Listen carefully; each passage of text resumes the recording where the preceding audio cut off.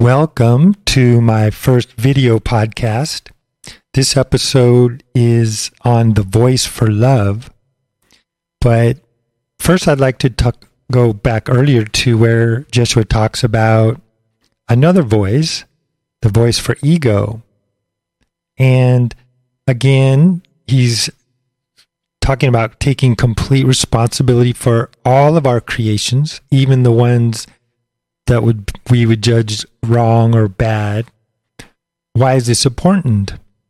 Because a long time ago, the soul began to create the perception that it was something other than what it was created to be. And the voice for ego emerged within the garden of consciousness. And as the soul began to identify with that voice would lead you to believe that your creations determine your worthiness. You know that one? I know that one. And that if what you create, isn't up to snuff, then in the core of your beingness, you're some kind of a failure. But actually, it's not even possible to fail. Why? Because we are infinite creators. We can't not create. And so it's the ego mind, the world mind, that would judge something to be a failure. For example, you start a business and it fails. The business fails. Well, you sourced that experience. And so it's just the ego mind, that says, oh, you're not worthy because, based on this criteria, the world mind and ego mind, you are a failure. But it's possible to create just the opposite, where whatever arises, every event, every thought, every feeling, you look with perfect innocence and wonder, actually. And so here's an important point. He says, here's where the catch is, because that part of the mind that would teach you a long time ago what creations are acceptable and what creations are not acceptable. And that that conflict creates the illusion of separation.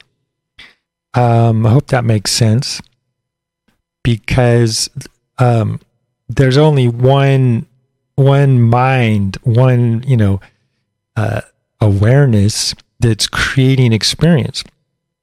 And so if part of that mind is like cut off, saying, "Oh, it's them," it's not me. Then it creates the illusion of separation. And he says, creation flowing from the mind of God is ongoing forever. And so are you.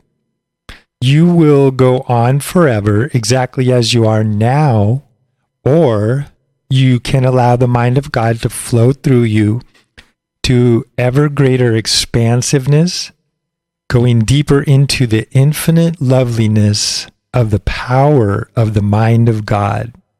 I really like that wording. And so now I'd like to move on to some interesting things Joshua says about the voice for love. For me, these help clarify what he's talking about. He says, the awakened mind has no idea one day to the next what love will ask it to do and how love is to be expressed through it.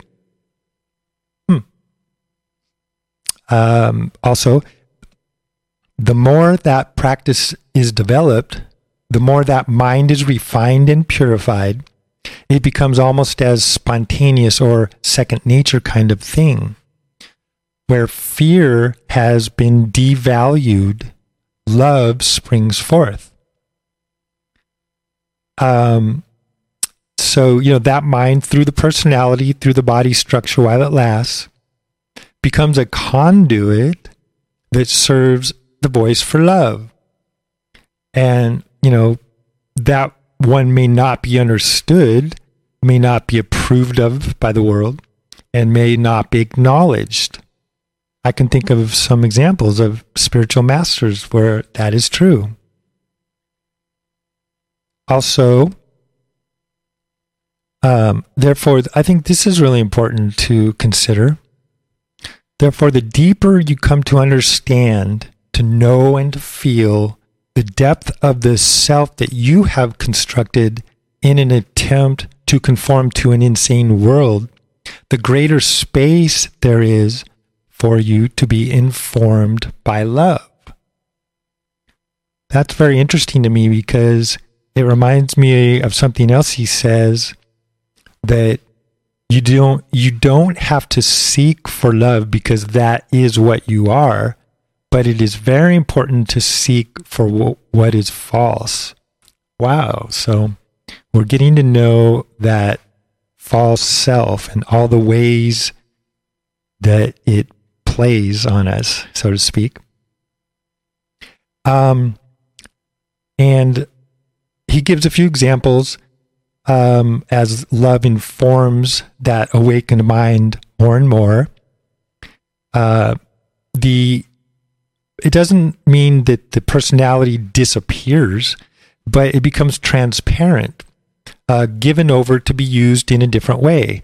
For example, a painter, a writer, a musician, maybe they change the way they use their gifts because now love is informing that mind.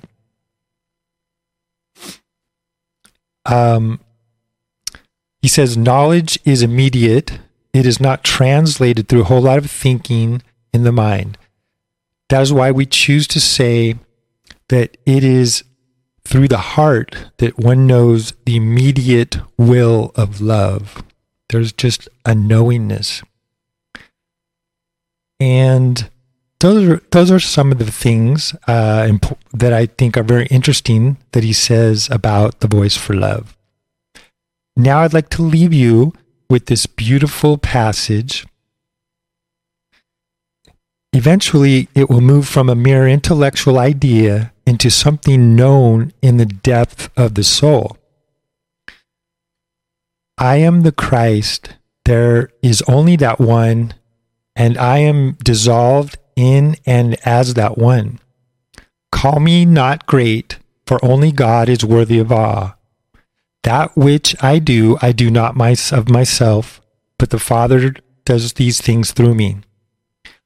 I am one who merely loves so deeply, I am willing to surrender all things I once knew to be myself. That my true self, who is Christ, informs every decision, my every gesture, my every extension of the good, the holy, and the beautiful. Blessings. Thank you.